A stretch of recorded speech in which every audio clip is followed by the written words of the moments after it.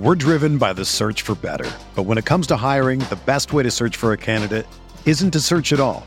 Don't search, match with Indeed.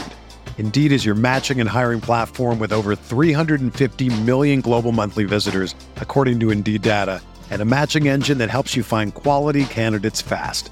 Ditch the busy work. Use Indeed for scheduling, screening, and messaging so you can connect with candidates faster.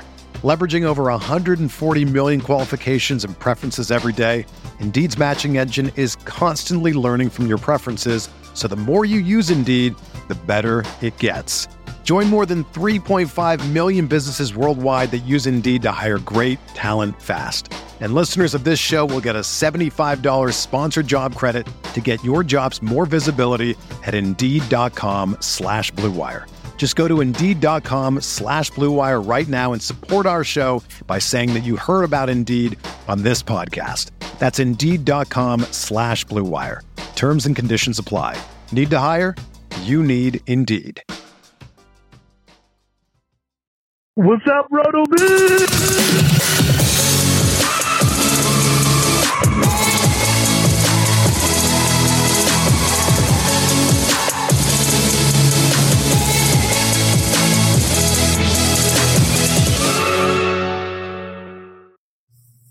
Hey, what's up, everybody? It's the Roto-Viz Fantasy Football Podcast. Sorry we missed you yesterday. It was Valentine's Day. Dave and I both had other things to do, wives to keep happy. Dave, I don't know about you, but Lindsay ended up taking full advantage of the situation. So today, when we're recording, it's the day after Valentine's Day. We wake up early. We're just going to do a pop-in to IKEA. A pop-in. Yep. My freaking car was dragging the highway on the way back.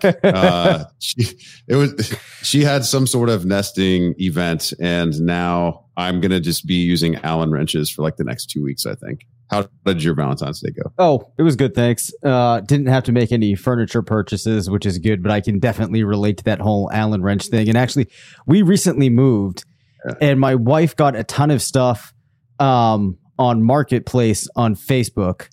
And the thing is, the IKEA stuff, if you don't have their particular like bolts and everything that you need to put stuff back together, it's like impossible to do. So I spent like months ordering all of the specific pieces I needed. It was not fun. Yeah, it's a special brand of hell. It really is. So yeah, we're pumped to get into this show this week. This is the first time we're chatting since the Super Bowl. I know we're going to want to get into some thoughts on that. We have a very special guest tonight. Who's going to get us really pumped and ready to go for the 2022 season in a way that we haven't done yet. So Dave, want to give us a quick drop and let's hit a little Super Bowl chatter.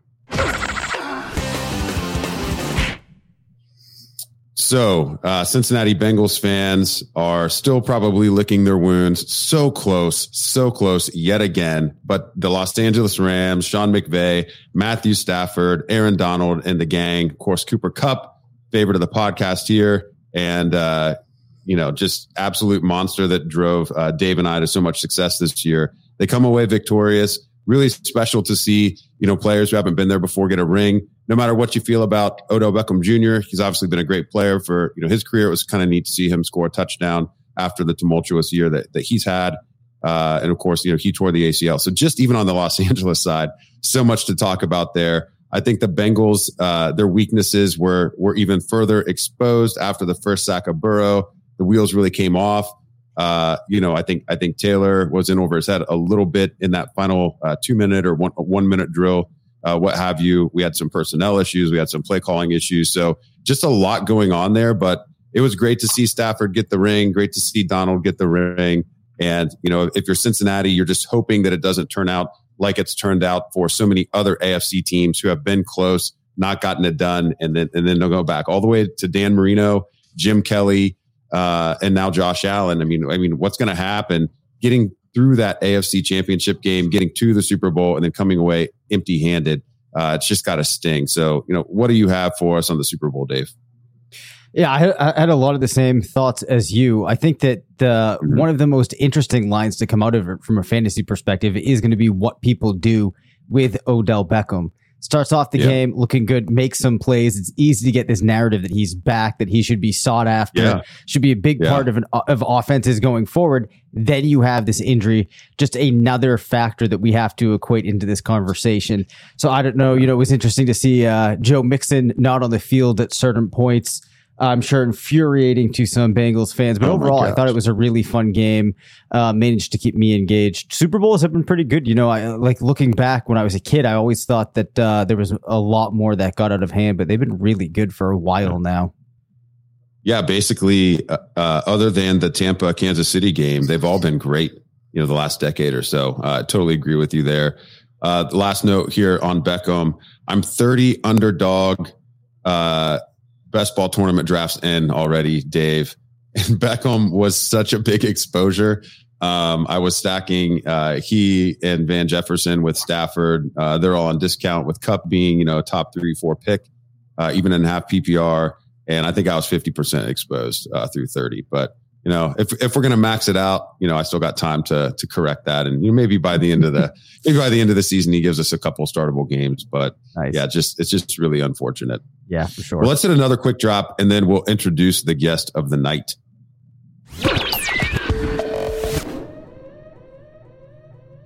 Oh man, I like that. I like that one. I don't think I've heard. Did you hit the wrong button? Well, no, I just didn't. I didn't want to go back to the generic quick drop, so I went with the "Is it time to panic" one that we haven't used in a long time. Okay, all right. It's not time to panic. It's actually the totally opposite of that. We've got Scott Barret, DFB on Twitter, one of the biggest names in fantasy for the past several years. My buddy, we've been playing Dynasty for the better part of a decade together now, I think. And just have had a lot of fun getting to know Scott, both within the context of the game and outside the context of the game. So, Scott, how are you doing tonight, man? We are so pumped to have you here. I'm doing good. Thanks for having me. I liked your Valentine's Day story. In college, I went on a first date to IKEA. It was my first time ever going to IKEA. Yeah. It was I just got some girl's number. She was a sculpture major. I'm like, where do you want to go on the first date? She's like, I love IKEA.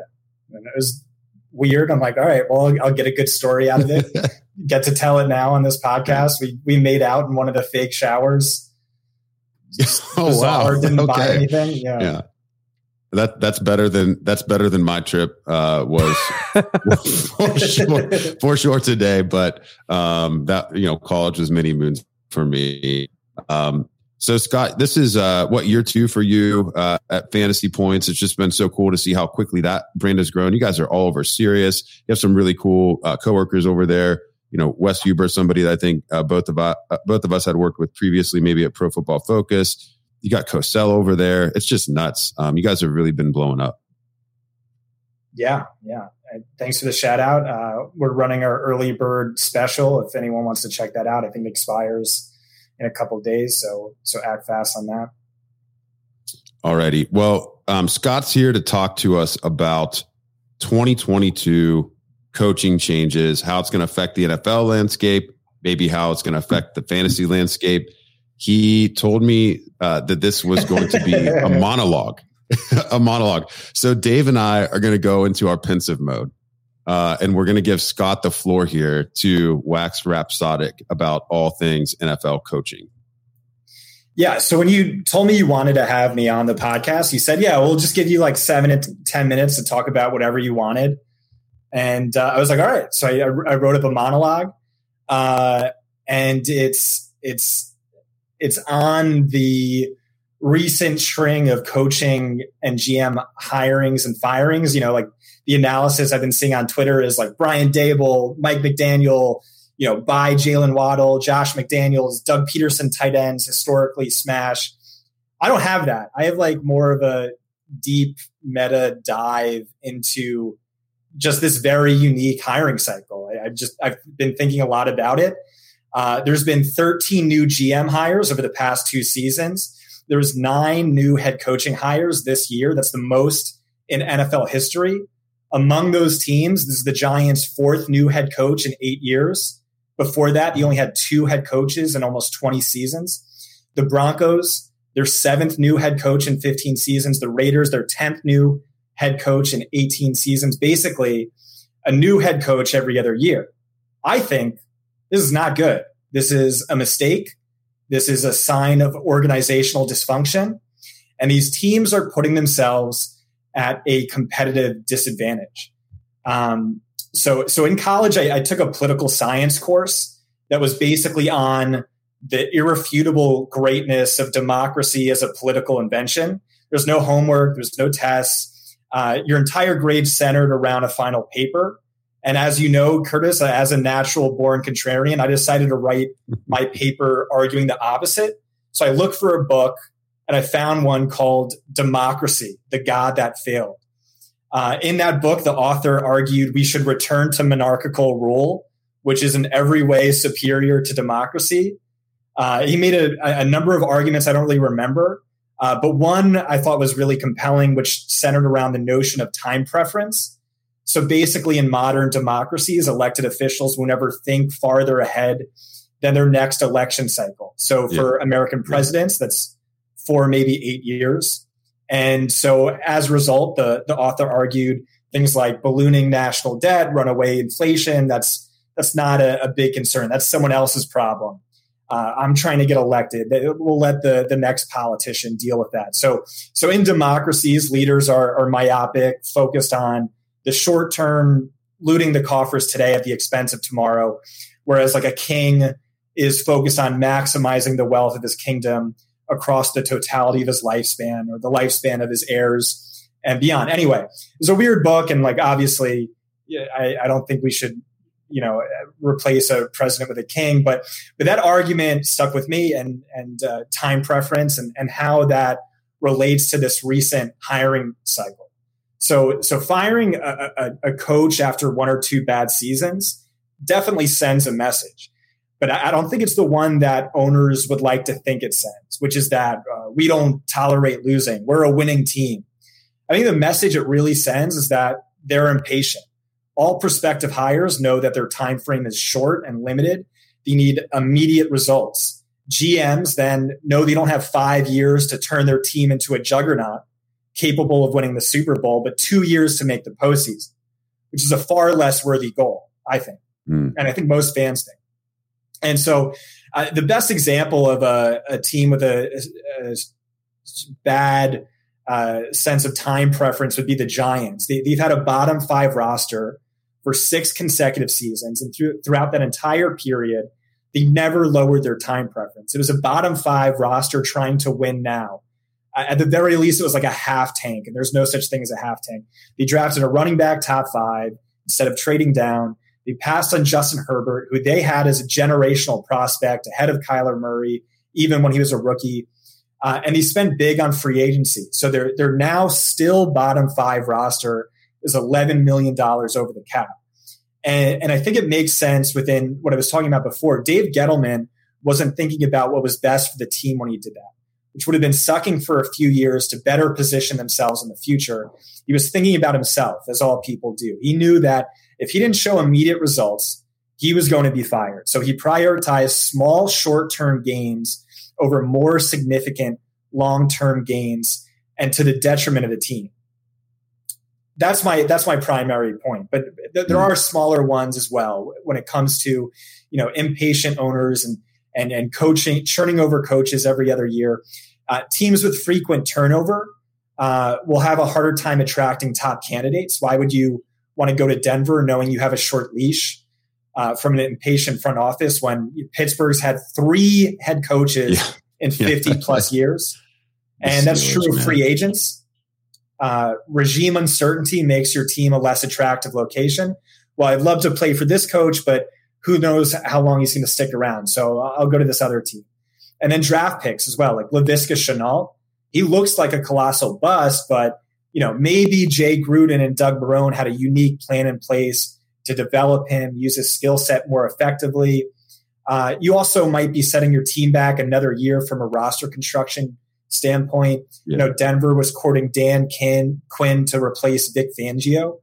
But what would that have done to the roster? You run very different schemes. So, it could be the case where you drafted spent big on free agency, all these defensive players necessary to make the Fangio scheme run most effectively, but who might be less valuable to the Quinn scheme. And then you have to go out and get those players who do fit that scheme. But beyond its impact on draft capital and acquiring players in free agency, it has a massive negative impact on the players there. Look at the success of Josh Allen. The ownership was patient with the coaching staff, and the coaching staff was patient with Josh Allen. They gave him stability and time to develop in one scheme. He very glaringly did not become a top 2 quarterback overnight. And then let's look back at the Giants. Daniel Jones in contrast to Josh Allen. The Giants front office is still asking themselves, is Daniel Jones good? Because they don't know, because it's impossible to succeed operating in a different scheme every year with a bottom 5 supporting cast. You can't ever get a clear evaluation that way. So it's just a vicious cycle of bad QB play and coaching fires. And you're doing a grave disservice to your players. And so to wrap it up, I don't think it's a coincidence that the league's best franchises have the smallest amount of turnover at the coaching and GM positions. There's some causation correlation issues there, but also the best GMs tend to be the most far-sighted ones. Bill Belichick, the GM, always thinking multiple years down the road, minus the infamous Mohamed Sanu trade. He's always looking to better the team in the future. Even when everyone else is arguing he should be win now, he's always looking to trade a player a year or two early rather than a year or two late. And so from what I can tell, the best GMs, the best NFL teams, the best dynasty players always have the lowest time preference. And especially with investors, Warren Buffett, the greatest investor of all time, his quote, "Our favorite holding period is forever." For one thing, there's less competition. His peers are rarely looking beyond a stock's next quarterly earnings, but he's looking 20 plus years down the road. And so that's true with Dynasty. You know how I operate, you know how TJ Calkins operates, or Adam Harstead. I have some more points. I think more owners should be like actively tanking, not paying a head coach for losses, but maybe force them to start Tim Tebow at quarterback for a year. But this monologue was long enough. So eager to hear your thoughts. Dave, why don't you jump in? I saw you just champing at the bit several times. There. Yeah. Well, yeah, I mean, I agree with a lot of that. I think that a lot of those numbers you shared are pretty staggering when you think about the turnover that we've seen. The other thing that always confuses me too is why teams are so quickly to move on from one thing or one coach to another coach that perhaps has proven in the past that they are not necessarily a winner, or to somebody else that hasn't really built up that much of a resume. So I can understand taking chances on, young coaches that have shown something, but it seems very often like just changing scenery is what they're looking for. And it doesn't even matter if it's somebody that has a proven track record, which is kind of interesting to one thing that I had a professor talk about one time, which is lots of times big companies, they look for CEOs or CFOs to fill positions that have been at other companies. And they're very, very resistant to looking for people coming up the ranks. And that's regardless of if these people performed well at other companies. I actually had worked with a CEO who basically brought 2 companies to bankruptcy and then still got hired at another job, right, as a CEO to run another company. And it's like, well, at some point, you run out of the leash here. You should. So there's definitely some interesting corollaries. And I like a lot of those points that you brought up. Yeah, I mean, by definition, if you're a CEO who's looking for a job and you have prior experience, we can infer what your performance has been like. Scott, I think a follow-up question that I would have is, how can teams make the shift? Because, I guess I understand that most of the owners, I don't know what percentage it would be, but I have a sneaking suspicion a higher percentage of owners than we would care to admit view their team as a business. They view it as an investment. Their ultimate goal is not necessarily a Super Bowl. It's profitability and its return on initial investment, which was huge. Obviously, I mean, it's one of the biggest businesses that you can buy, whether you're part of a partnership or not.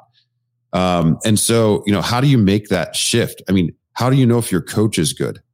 How do you know 3 or 4 years in when you haven't made the playoffs yet, and your GM is still figuring out the roster. Like, what do you do if you're the Denver Broncos? How do you become the Pittsburgh Steelers and have confidence that you're on the right track?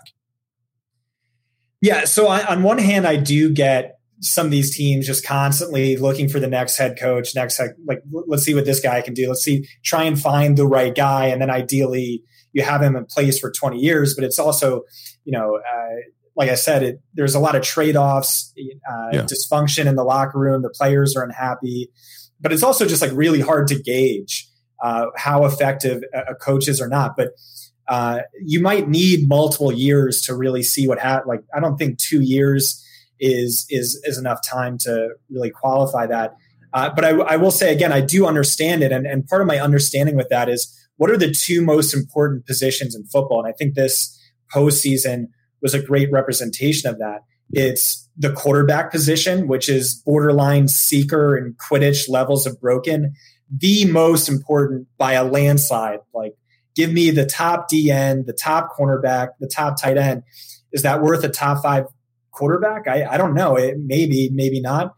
And then the other one is a top head coach. Like, this postseason, it was all the elite quarterbacks, and then Kyle Shanahan, a genius offensive mastermind who also called the plays.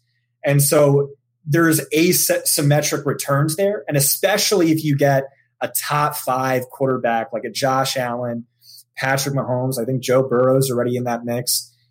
Or you get a Kyle Shanahan, maybe Sean McVay, Bill Belichick. But then after that, I think it's like basically like everyone's almost the same. Like, what's the difference between Kirk Cousins and Jimmy Garoppolo? I don't think there's much. So you really want that top 5 elite offensive genius head coach, top 5 elite quarterback, but that's hard to find. So maybe some of these teams are just, continually taking those chances. The Raiders, is it John Gruden? We'll lock him up to a 10-year deal. Is it Josh McDaniels? So I get the reasoning and I get you're chasing that, but there's trade-offs with everything. So, and especially some of these head coaches, I don't think any of these guys are Kyle Shanahan. So, yeah. Well, thank you for the topic. I think especially, the tie-in to Dynasty was quite interesting because, we've spent a lot more time talking about the idea of, if you're not in the mix for first, you want to be in the mix for worst. And there's plenty of reasons behind that. And you really ought to even take that mentality to the startup as well. Don't even play the startup down the middle. And you and I have done a lot of startup drafts together.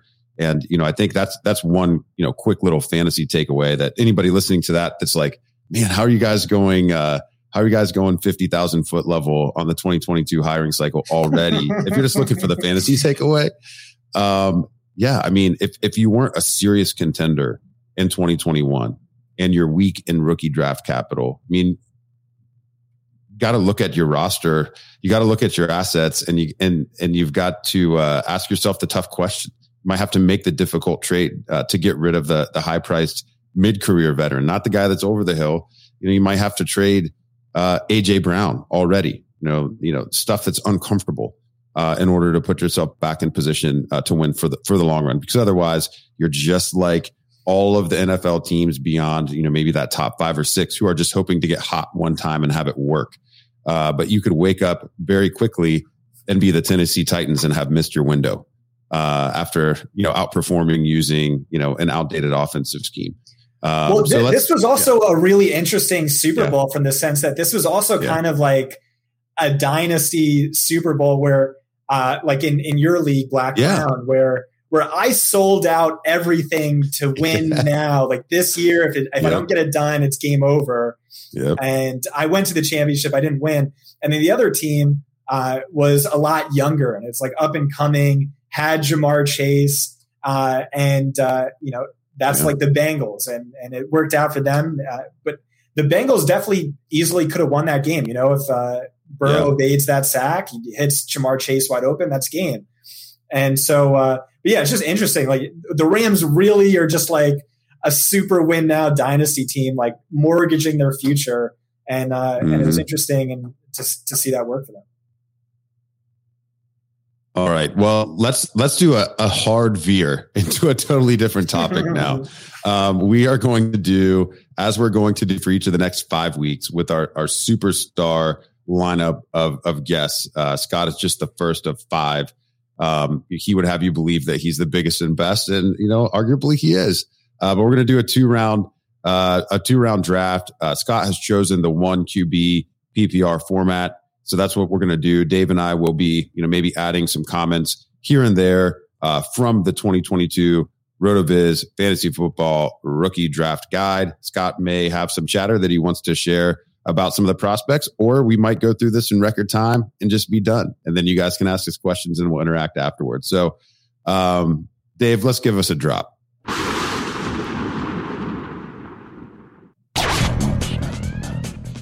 All right. The lightning round drop for anybody that's interested. Which drop was that? That is the lightning round drop. The lightning round. We haven't used many of these in a while, so I'm just bringing them back for fun. Because we're going to, I didn't even tell you to check. I didn't even tell you to check the bank tonight, and you're all over it, man. Yes, absolutely. Yeah. I appreciate the professionalism. So Scott, as most of our guests probably will end up, quote unquote, randomly doing, has drawn the 101. Scott, the board is all yours. It's 1 QB PPR. Whose name are you calling at the podium? I don't think I've ever randomly drawn the 101. So of course it's a mock. Yeah. So I just want to say, I'm here kind of to learn from you guys. I know you had the guide come out. I really respect RotoViz and your opinions. I'm still very early in the process, rough draft with my models. I'm going to go with Treylon Burks. He was the number 2 wide receiver prospect in my model last year. And I just don't know how he's not my wide receiver 1 this year. He's 6'3", 225 pounds. He had 4 times as many receiving yards, 6 times as many touchdowns as the next closest receiver on his team. I don't know how he didn't win the Biletnikoff. I don't know how he's not the unanimous wide receiver 1. So it could change. Again, I have to tinker with my models, but Treylon Burks. Yeah, I think if you just look at him, this is one of those things where I got so cute. I mean, he's got a better profile than DK Metcalf with similar physical attributes, and I just whiffed on that, man. I had 0 DK exposure a couple years ago, and sometimes the eye test does matter. Like when you look at Treylon Burks, it is just very difficult to imagine him being a flop. Now, maybe he doesn't achieve ceiling. Maybe he's scheme dependent. I've heard a lot of the film analysts say that he's not complete. He's not crisp. Okay, whatever. Like he's so good in spite of that what happens if he does start running better routes? I mean, he'll be insane. So, Treylon, for what it's worth, Scott, is a near consensus 101, of the 5, guys doing our RotoViz Fantasy Football, rookie draft guide, this year. So this is very chalky. We totally agree. And very excited to see what his athletic measurables turn out to be next month. So let's give Scott Treylon. Dave, it looks like I'm on the clock for 102. Yes, that's right. Are you able to update the sheet there? I am. Or maybe okay. No, I'll update it. All right. Okay. So I'm 102 here. I do like some of the other receivers. Garrett Wilson. Obviously, I'm a Columbus, Ohioan, and got to see a lot of him over the past couple seasons. Drake London is a player who really pops in a lot of the traditional RotoViz sensibilities. Young player, very early breakout. He's got good size. Power 5. Checks a lot of the boxes. But I'm going to go Breece Hall. He's still only 20 years old. Won't turn 21 until after he's drafted. This is a very weak running back class. And though I think Garrett Wilson and Drake London are probably respectively better prospects at their position than Breece Hall, at some point in a rookie draft, and this year it's very early, value over replacement in the draft does matter. And we always see, always is strong. We often see running backs provide earlier returns in their rookie season, and they get those nice little value spikes, up into the 2nd and 3rd round of startup type value. And, that's just hard to pass on that at the 102. So Scott, I don't know if you've had a chance to look at Breece much. He's very young, obviously, which we like, He was amongst the most elusive and most effective at breaking tackles. PFF's metrics for elusiveness, etc. He's consistently in the top 3 to 5 range there. Power 5 program at Iowa State really was the entire offense. So a little background there. Dave, anything you want to add on Brees? I know you did a lot of our running back work for the guide. Yeah, I guess the other thing would be just what we talked about last week, that he finished second among the class in breakaway rush score, which is one of the most predictive things that we've looked at RotoViz. So just another reason to like him, getting into a range with a lot of these backs that we've seen have a lot of success. So I like Brees as well. I know who you're going with. Dave's on the clock with 103. I know who this pick is. Yes, this will be Garrett Wilson from the Ohio State University, player that I took a tremendous amount of time in all of the mocks that we did as a staff. For me, it really comes down to what he was able to achieve on such an incredibly talented roster in his time at Ohio State. Looks to have the type of game that's going to be able to translate in a variety of situations at the next level. Really compelling profile when you look at it. Scores strongly in Travis May's API. There's just a lot to like with Wilson. I will say I am intrigued by Jake London, but at this point I have to give the edge to Wilson. Can't argue with the pick. Can't argue with that pick at all. I think the one thing to note here, with the Ohio State Buckeyes and the recruiting just buzzsaw that they've become, especially at this position.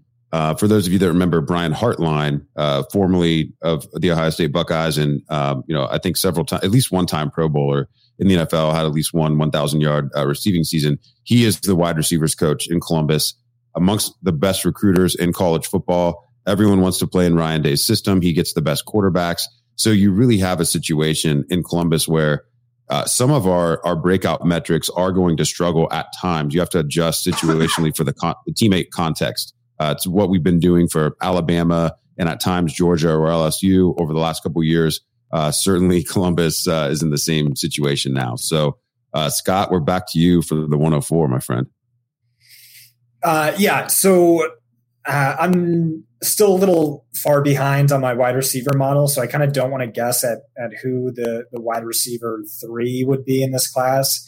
So I'll take Kenneth Walker. And I'll just say, I've heard a lot of people trashing this running back class and saying it's weak at the top end.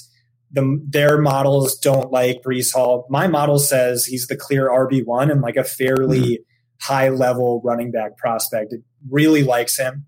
And then it really likes, or maybe slightly less, Kenneth Walker as the RB2. So feel pretty confident he's the RB2 in this class. So I'll lock him up. Yeah, I like it, man. I mean, he really popped this past year. The transfer was very good for him, obviously from Wake Forest to Michigan State. And, compared to the other positions in the draft class, this is one of those years where, we're probably not going to see a running back in the first round of the actual NFL draft. But there's anywhere from 3 to 5 guys I think that could go on day 2. And Walker is definitely one of them that I would be shocked if he made it out of even the second round. So definitely can't criticize that pick. Walker is highly thought of amongst the rest of our team. He was a consensus first round, rookie in every rookie mock that we did a little bit later on. But, once you get past, I think the top 2 picks of this draft, the tier is pretty deep. It's anywhere from maybe 5 to 8 players wide after that. So I'm back on the clock at 105. I'm going to go with the guy, Drake London here, and pass it over to you, Dave. We've already talked a little bit about Drake. Yeah, so this is actually kind of a bit of a hard one for me here, in that I almost want to break somewhat of the RotoViz mold and go for Isaiah Spiller, just because I find him such a young, exciting running back coming out of Texas A&M. But I actually am going to go here with Jamison Williams, who at one point, I don't know if people realize this, actually was a teammate of the 2 Ohio State players that are going to go pretty high at the wide receiver position this year, in Garrett Wilson and Chris Olave. He carried their shoulder pads actually for a couple of years. That's true. So to get Alabama to play. Yes, which is a crazy thing to think about. But he went to Alabama in his 3rd year playing collegiate football, 15 games, 1,572 yards, averaged nearly 20 yards per reception, put up 15 receiving touchdowns, and had a receiving dominator of 0.31. That's pretty impressive stuff when you consider the context that he was in. So I'm going to go with Williams here, actually jumping over a player in David Bell that some people might have a little bit ahead of Williams.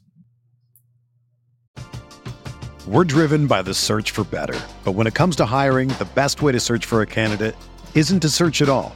Don't search, match with Indeed. Indeed is your matching and hiring platform with over 350 million global monthly visitors, according to Indeed data, and a matching engine that helps you find quality candidates fast. Ditch the busy work. Use Indeed for scheduling, screening, and messaging so you can connect with candidates faster.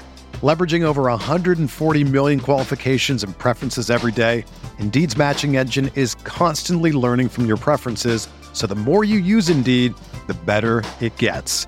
Join more than 3.5 million businesses worldwide that use Indeed to hire great talent fast. And listeners of this show will get a $75 sponsored job credit to get your jobs more visibility at Indeed.com/Blue Wire. Just go to Indeed.com/Blue Wire right now and support our show by saying that you heard about Indeed on this podcast. That's Indeed.com/Blue Wire.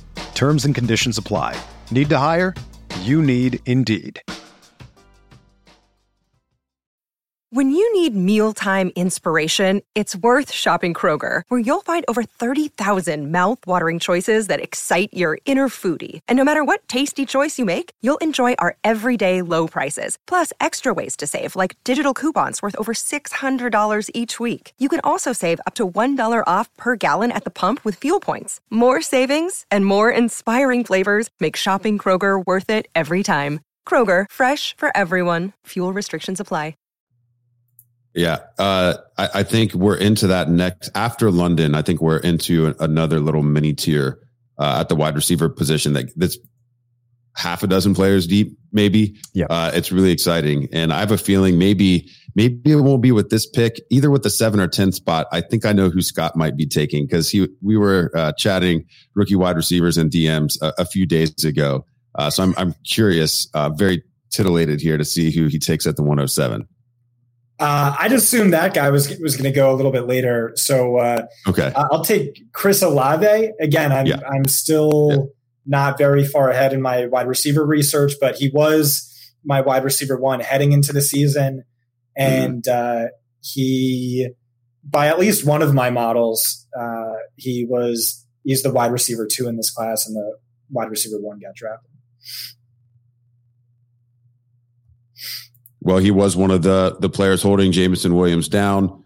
And I think it's just difficult, when you're looking at a change in quarterback mid-career, and then all of the 4 and 5-star talent that's coming in, constantly. It's hard to really, criticize a player for not, breaking out to kind of that next level. We see this happen all the time. There are players who pop as a freshman and then never really take that next step. It doesn't delegitimize what happened when they're 18, 19 years old. The classic example that I think of is Juju Smith-Schuster. Who popped as an 18-year-old and then was kind of pseudo disappointing for a couple years after that. And it's just one of the players that kind of proves out, the youth, the importance of youth in the model. I'm going to go back here to the final running back in our top. I guess it'd be our tier 2 of running backs. And Dave, you mentioned this player at 6. Isaiah Spiller, requisite size. I think he's a day 2 lock. He's been flying up in some of the recent, actual NFL mock drafts recently. I think he could challenge for, maybe even being a top 50 pick out of Texas A&M. So like the player, don't love him. But after this, I think there's a very precipitous drop off. We're going to see a run on wide receivers and tight ends and maybe even quarterbacks before we see, other running backs in most rookie drafts. So Dave, it's back over to you. Yeah, so that's going to bring me now to David Bell, who I mentioned earlier, wide receiver out of Purdue. In comparison to Williams, who I went with earlier, we'll see exactly where they come in, but he's 6'2", 210, so a bigger player. As I mentioned, out of Purdue, really one of the highlights on his resume would be receiving dominator of 0.44 in a 2020 season at Purdue. Only 6 games in that year. Overall, though, a pretty strong body of work, 21 receiving touchdowns on his career with nearly 3,000 yards. So he would be the player that I would pivot to here. Of course, as you said, at this point, I start to get a little less excited about the picks that we're going to be making. Well, David Bell, we haven't talked much about him on the podcast yet because he's not, one of those top tier guys that we've been reviewing for the last week or two. But he actually had over 1,000 receiving yards in his true freshman season. Rondale Moore was still at Purdue at this time.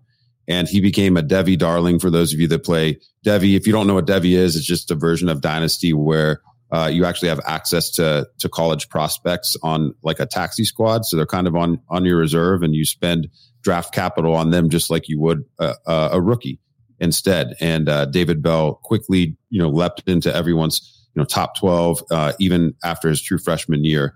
And he actually he's tied for the second best adjusted production index in this class. It's Travis May and Blair Andrews' new way of measuring wide receiver production. He's 78th percentile amongst all wide receivers since the year 2000.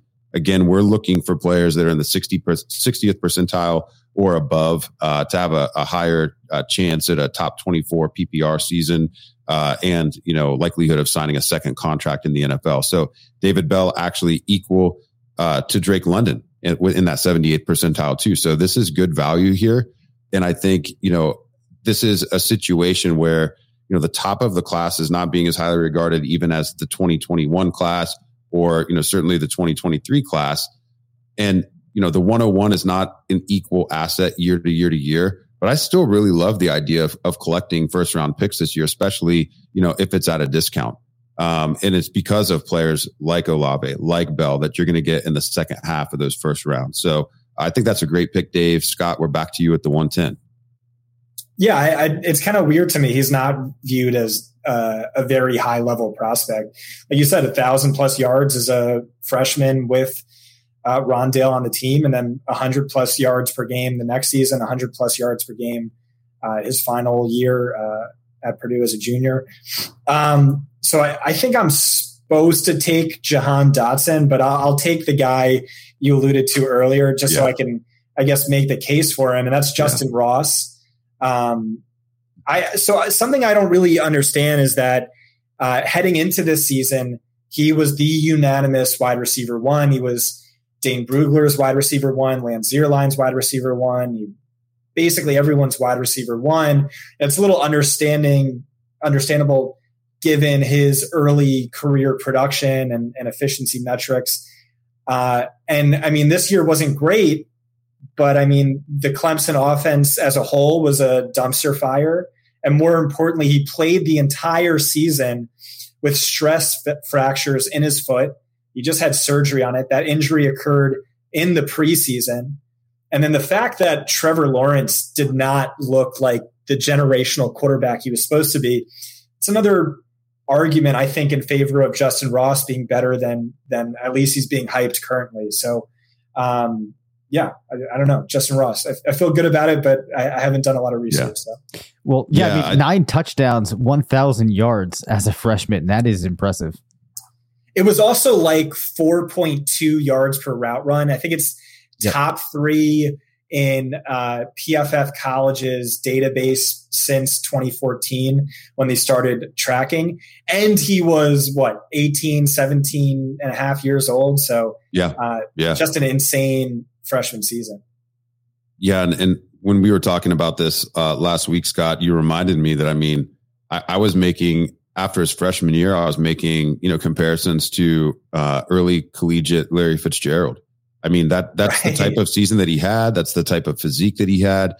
This is just a very context-laden prospect profile. It's going to be really interesting to see where he starts getting mocked, how much of the combine he participates in, I think, will be important for him because he's going to have to answer some questions about, how his career's gone since then. I think there's also going to be a lot of weight placed on the medicals here because Ross actually retired and unretired from football in college due to a severe spinal condition. And so you marry that, with the other orthopedic issues in the foot, and then the drop off in efficiency as he's aged. He might be closer to age 29, with this body, than age 21, 22. But you can't argue with the talent. You can't argue with the type of prospect he was coming out of high school.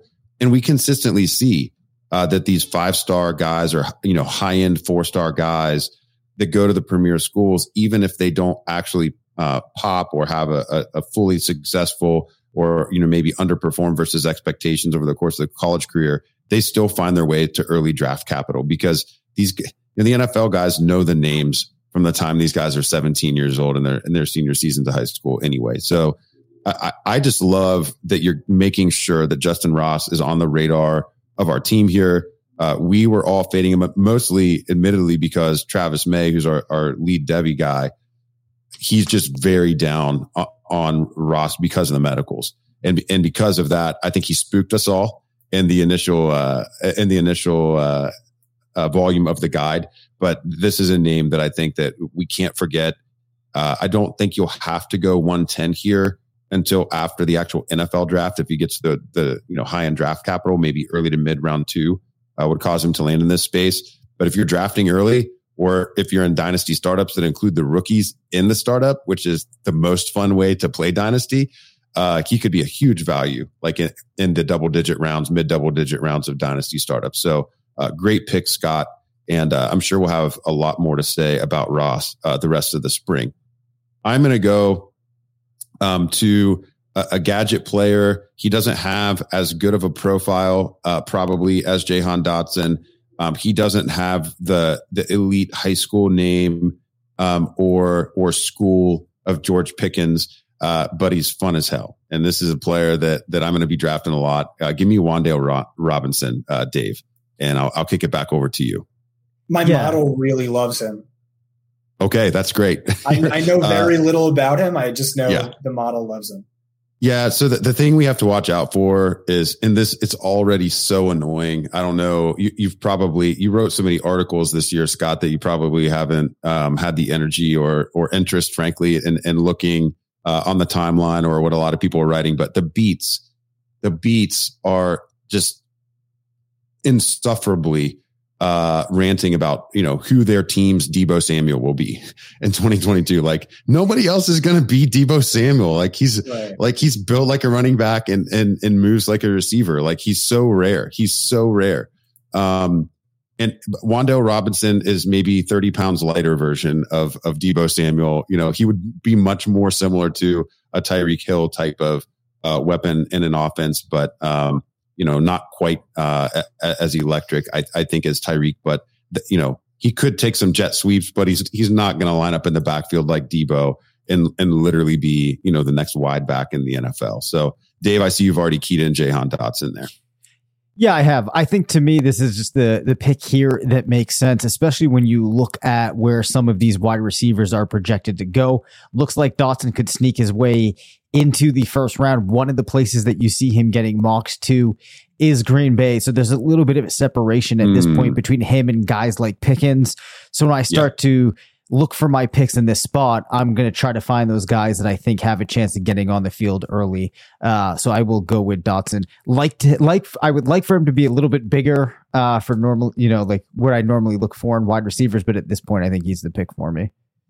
Yeah, Dotson 76th percentile API, easily clears the 60th percentile that we're looking for, and really just a click or two below where we saw Drake London and David Bell fall. So again, speaking to the quality that's available here near the 1-2 turn, Scott, you're at the top of the second here. Yeah, I'll take Trey McBride out of Colorado State. Probably maybe too early for a PPR league, non-tight end premium, but the model loves him. Two big key statistics are best season yards per route run, final season yards per game. Those are two of the ones doing the heavy lifting. And, his best season by yards per route run is better than Kyle Pitts' best season. His final season yards per game, only 3.5 yards per game off Kyle Pitts. So a really special prospect per my model. And with tight ends, for whatever reason, typically strength of schedule, strength level of competition is massively important for wide receivers. The model hates non-power 5 wide receivers, but for tight ends, it says it's really not that important. So I don't know. I feel good about it. Yeah, I think in tight end premium, this is exactly where McBride should be going. And I think he's going to probably be one of these players that goes at the end of the first round to a very good team. And he's going to see a post NFL draft spike. And I think he could end up, by the time we're doing most rookie drafts in May, he could end up in this spot, even just in a traditional PPR league. And I mean, everyone is always hunting for kind of the next cheat code at tight end. There are so few of them, but if you do actually find one that can give you a 2 or 3 point, per game advantage each week, it really does so much for your win percentage in Dynasty, especially because, you can just bank on that every year. So love the pick with McBride. He was a favorite of our team. At RotoViz, we always prescribe to building teams around elite tight ends. It's just so important. Scott, I've played Dynasty with you long enough to know that you agree with those sentimentalities, and obviously, you're staying true to the brand there, taking them at the 201. I just want to say again, this is going to look dramatically different for me in 3 weeks. Also, the model, a lot of heavy lifting, especially with tight ends, is athleticism. I don't know if you have any thoughts there. I've heard people say he's probably not too athletic. No. I mean, he might be slightly more athletic than Jason Witten, but he's not Vernon Davis. He's not Kyle Pitts. Okay. But we've seen. There's nothing that would scare me off of thinking he couldn't be, a mid tight end 1 quickly. I think it's a relatively low bar to clear. And if he lands on a team where he's not, when you're Kyle Pitts, you're drafted to be your team's primary weapon. When you're Trey McBride, you're part of the complement of assets on the offense. And if Dave just mentioned Green Bay, if a player like McBride ended up in Green Bay and Devontae Adams is scaring the bejesus out of the defense on every play, I mean, McBride could eat. So I have no problems there. We saw Dalton Schultz, who's not exactly a world beater, provide plenty of fantasy value this year, and the list goes on. So, but I do think that's accurate. He's going to be a pretty average athlete at the position. So at the 202, I'm going to go George Pickens here. Sean made a comment when we were doing our mock drafts that, if things had just fallen a little bit differently, perhaps Pickens would be up there at the top of the first round, and NFL teams may view him that way anyway. So it would not surprise me to see him go, as a top 5 receiver in the actual NFL draft, despite being wide receiver 10 in our mock draft here. So back to you, Dave. Yeah, so I think here I actually will go with Kyren Williams. Now, there's a couple of things that you could be concerned about with Williams. At the same time, he looks like the player that could be the biggest surprise at the running back position of those players that you would have towards the top. Looks to be doing pretty well in terms of impressing scouts. Actually, when you go and you look at where he's likely to be selected among other running backs this year, in taking a look at NFLmockdraftdatabase.com, he's going as the 4th running back around pick 70. So, we talked about him a little bit last week. He's a Notre Dame product, has decent receiving numbers in his final 2 years in college, which could be something that differentiates him a little bit, gets him on the field. So I will be going with Williams. Yeah, love that. And, now I think you're past what would be most people's wide receiver tier there anyway. You either have to make some sort of sacrifice in terms of program, quality or production. And those are not, neither one of those are things that, they're not consolations that we, they're not, I'm too tired. I can't think of the word. They're not concessions that we would like to make. Right. This early in the second round. So don't mind you going with the running back there. Scott, you are on the clock at 204. Yeah, I don't know if this is way too early. but I like this guy, so I'm going to take him. Damian Pierce. I just love the way he runs. Like, everyone has a type. His running style is exactly my type. And I'm worried he might have a little Alvin Kamara in him, just the situation, because Lance Zierlein loves him and said the fact that he didn't have twice as many touches as he did is a fireable offense for the coaching staff. And that's sort of exactly what we saw with Tennessee and Alvin Kamara, just gross misusage in a committee with two massive inferiors. And so if I take my model and I basically just double his touches in his final season, it says he's an elite prospect, but otherwise he's pretty far down the pack. So just going to take him just because I watched his highlights and thought he was fun. I've got a little bit of a crush on him too, Scott. I took him in the third round of every single one of our mocks. So I think he seems to be a big guy in the film community. Obviously, he doesn't check a lot of the production boxes, but man, Florida's just been a disastrous situation for really for everyone going through the program the last couple of years. So and again, with the relative lack of quality beyond the clear top guys at running back, I think you will see guys like Williams and Pierce go here. If you don't pull the trigger early, there's no guarantee they get back to you in the third round. So if you like that back, I think you take him here, and we're basically in swingers territory.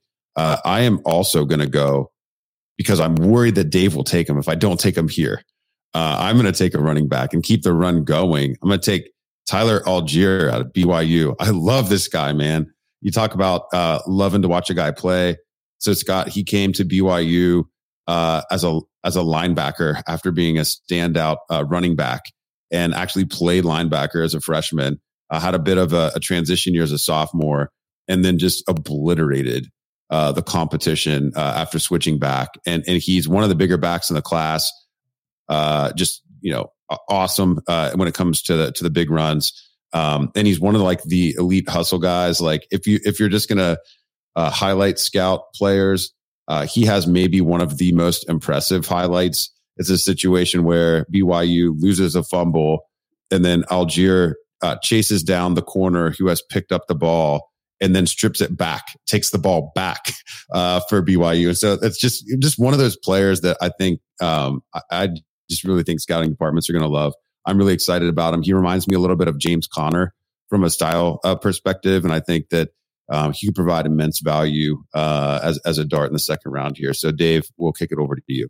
Yeah, so I'm going to go ahead here and take the first quarterback, who I think undoubtedly should be Sam Howell. I know other people at other sites are not as high on Howell, but when I look at this class, he's clearly the number one. In a very simple analysis that I do in the guide, I haven't put this into the formal model yet for quarterbacks, but there's three things that I look at. He crushes in all of these three things, comes in at a 96th percentile or better in all of them. And even when I compare him to last year's class in these three metrics, he scores better than any of those quarterbacks last year, which is a very, very strong class. For example, 305 total yards per game, 2.9 total touchdowns per game, and a max adjusted yards per attempt of 11.1. Those numbers are off the charts.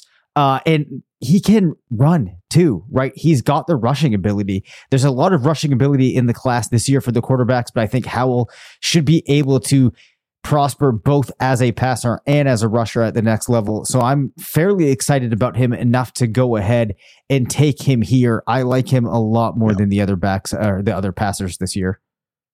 I think he's safer. That was a conversation we were having during our, volume 1 summit meeting, Sam Howell. We think that this guy is not one that you're going to whiff on. There are, maybe some people would prefer the rushing up, the overall rushing upside of Malik Willis and the electricity there, but Howell, plenty of rushing ability on his own, and I think you properly highlighted a lot of the reasons to to be in on Howell. It's really difficult for me to imagine him not going in the top 15, even if there's not a lot of NFL clubs, I guess salivating over the class. So Scott, you going to keep the QB run going here? Or is there a position player that you like? Yeah, could I actually trade for Tyler Algier? Because I checked him out. He looks awesome. Yes. Especially, Javonte Williams, kind of similar thing. Played defense in high school, recruited as a defender, and then 1,600 yards last year and 1,100 the year before that. What's really interesting is Brigham Young. I don't think had a running back with over 500 yards for like 4 or 5 years before that. Jamal Williams was the last guy. Jamal Williams was the last one. Damn. Yeah. So that's a big positive indicator. Yeah, I'll take Malik Willis. So we talked before about the importance of an elite top 5 quarterback, specifically the highest end of the spectrum. And I really don't – people say, oh, you don't need to take a quarterback top 3, top 5 in a draft because guys like Mahomes and Josh Allen – were found in the middle of the draft, but I don't think that's going to happen anymore because I think NFL teams learn their lesson, the underrated upside and nitpick sort of warts and things like that. And everything I'm hearing is Malik Willis has sort of ridiculous upside, ridiculous traits, but he's very raw and there's all these problems. But I mean, we saw it last year too with Zach Wilson, Trey Lance. I think there's a really good chance. I know no one else is saying it, but I think there's a really good chance he might surprise us and go top 5. And then from a fantasy perspective, obviously, Konami code all day. Yeah. So that's easy. The trendy mock that I've been seeing is Carolina at 3, which would, that would be something. Can't argue with either of those picks. I think this is an area where it makes sense to fortify the quarterback depth. And, from a dynasty perspective, if you want to trade, your established backup to a team that's willing to give you anything and kind of replace it with a rookie looking for that elite upside, that's something that makes some sense. A lot of times the guys like Kirk Cousins, who Scott was picking on earlier, that show up well in year-end fantasy rankings make for the perfect add-in pieces in 1 QB dynasty league trades to push somebody over the top, but they really are not necessarily actually helping you very much. And knowing that you can grab a Howell or a Willis or a Matt Corral, et cetera, provide you some protection. Because there are some other quarterbacks that I think will be available to me at the 23 spot, I'm just going to get the guy that I want to draft. Scott had Justin Ross, just the guy that he wanted to draft. The guy that I want to draft is Sky Moore, man. Love Sky Moore. Second highest API in the class, 88th percentile. It's pretty cool. Travis May left a great little nugget in volume 1 of our draft guide. This is actually probably going to be the 3rd receiver in recent memory from Western Michigan going in the top 100 of the NFL draft. Dave or Scott, can you name either of the other 2? I almost Googled it. No, I'm going to refrain so I don't embarrass myself. Yeah. Do you remember, Dave? Sorry, I actually was hard at research on my next pick, so I didn't even hear the question. Okay. Well, yeah, I'll just get to it. So Corey Davis came out of this program. Western Michigan. And, and was a top 10 NFL. I think he was top 10, memory serves. And then, Dwayne or D Eskridge, that the Seahawks just took. So, but Sky Moore's is a different animal. He's going to be a slot guy, huge yak guy. I just love these types of players. I love drafting wide receivers at the end of the second round, who are either from the big school, but didn't quite pop out, or you get the small school guy and take a swing.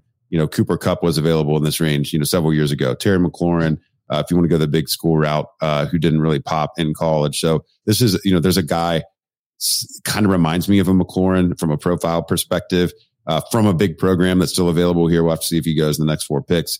Dave, you are up with pick 209 here. Sure. So I'm going to veer off of some of the picks that I did make when we were going back and making the selections for the guide, because I want to talk about a player that we have not mentioned yet, and that's Kennedy Brooks, who actually put up the highest breakaway rush score of all players this year and has a pretty compelling profile when you look at his body of work through college. In his first year at Oklahoma, 12 rushing touchdowns, 1,056 yards, goes for nearly 8.9 yards per carry. Not that I care that much about that, but even in college, that's a very high total. An RB dominator as a freshman of 0.4, stayed at 0.4 or higher for the rest of his career. Then in 2021, in 13 games, 1,252 yards, 13 rushing touchdowns, had 10 receptions each season. So, not a player that you're going to expect to profile as a prolific pass catcher, but all around a nice body of work. He's a player that I have not heard generating much buzz. It doesn't look, though, like the scouts like him enough for him to go very high in the draft. So I actually wanted to bring him up just to see if you had any thoughts, Curtis, as to why that might be, or if there's something that's holding people back on him in comparison to what you see when you just look at the numbers. Yeah, I don't really get it either, man. He's kind of rumored to be in that undrafted territory, like late day 3 or undrafted. So, he checks the productivity boxes. I have plenty of exposure, and Devi have been a big Kennedy Brooks fan since his freshman year. Stat line and that prolific Oklahoma offense. So, I think it's great that you took him for the exercise. I definitely don't think you have to take him in this range. Yep. You were taking Jerome Ford in this range, right? And Brian Robinson in our draft guide draft. Yep. So it is cool to get another one mixed in there. There's another running back I can think of maybe that would need to be called in this range. So Scott, this could be your final pick of the exercise, man. It's the 210. Who's going to be your Mr. Irrelevant tonight? I'll take Christian Watson. I'm friends with a film evaluator who watched him at the Senior Bowl and said, draft him everywhere. He's a top 5 wide receiver in this class. Easy. I'll just trust my buddy. Yeah, he's really gaining a lot of steam. He was not on our radar before the Senior Bowl. We actually did not even list him in our top 60 in the guide. We pressed to put it out early each year to get the conversation started. And, I think we're always pretty important in terms of helping to form the early ADP. Watson's going to be a big mover in volume 2 after all the positive press that he's gotten. And there are few receivers that offer the combination of size and speed that Watson brings to the table. So I don't know who your buddy is, but if his opinion matters enough to you, I think this is the range that I would consider taking him in. As well in the late second. So great pick, Scott, there. And I'm glad that it gave us an opportunity to hit the name. Dave and I will definitely be circling back on Watson and some other Senior Bowl standouts in the next week or two. Not to mention, Curtis, there's a lot of articles out there already asking if he is the next Deebo Samuel. Yes.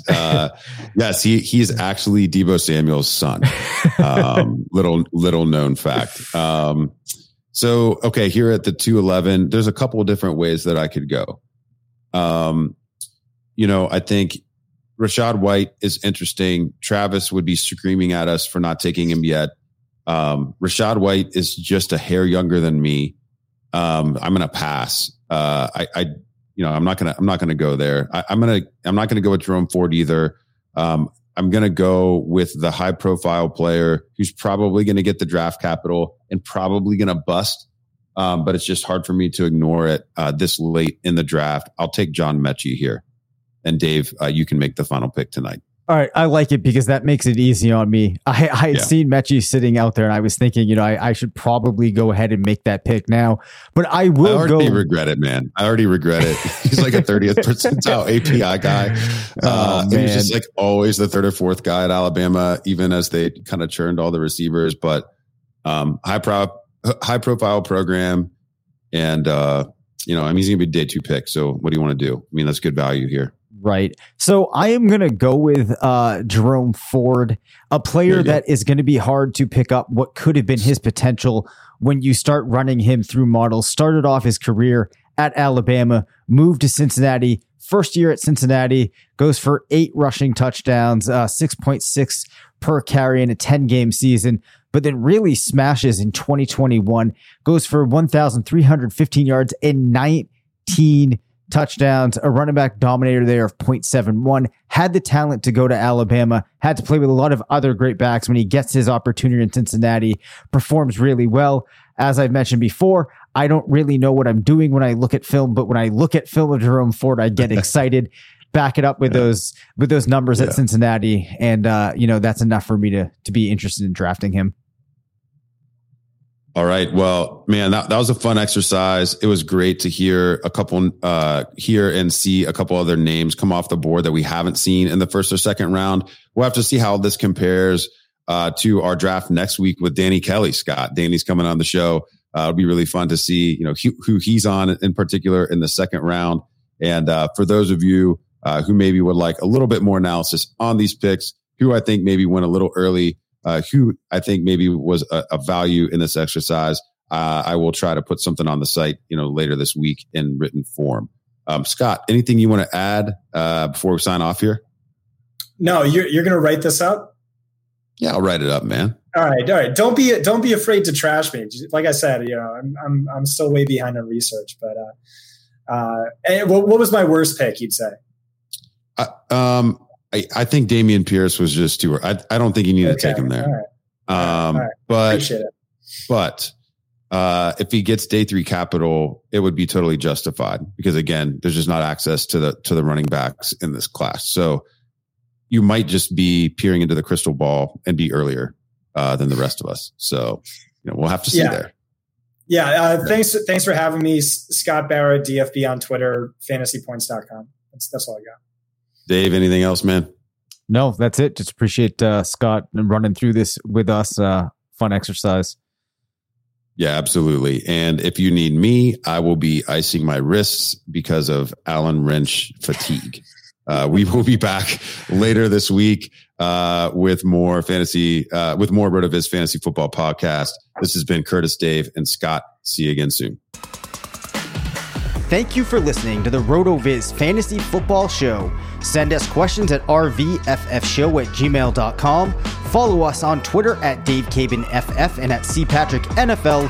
Leave us a voicemail at 978-615-9214 and make sure to rate, review, and subscribe.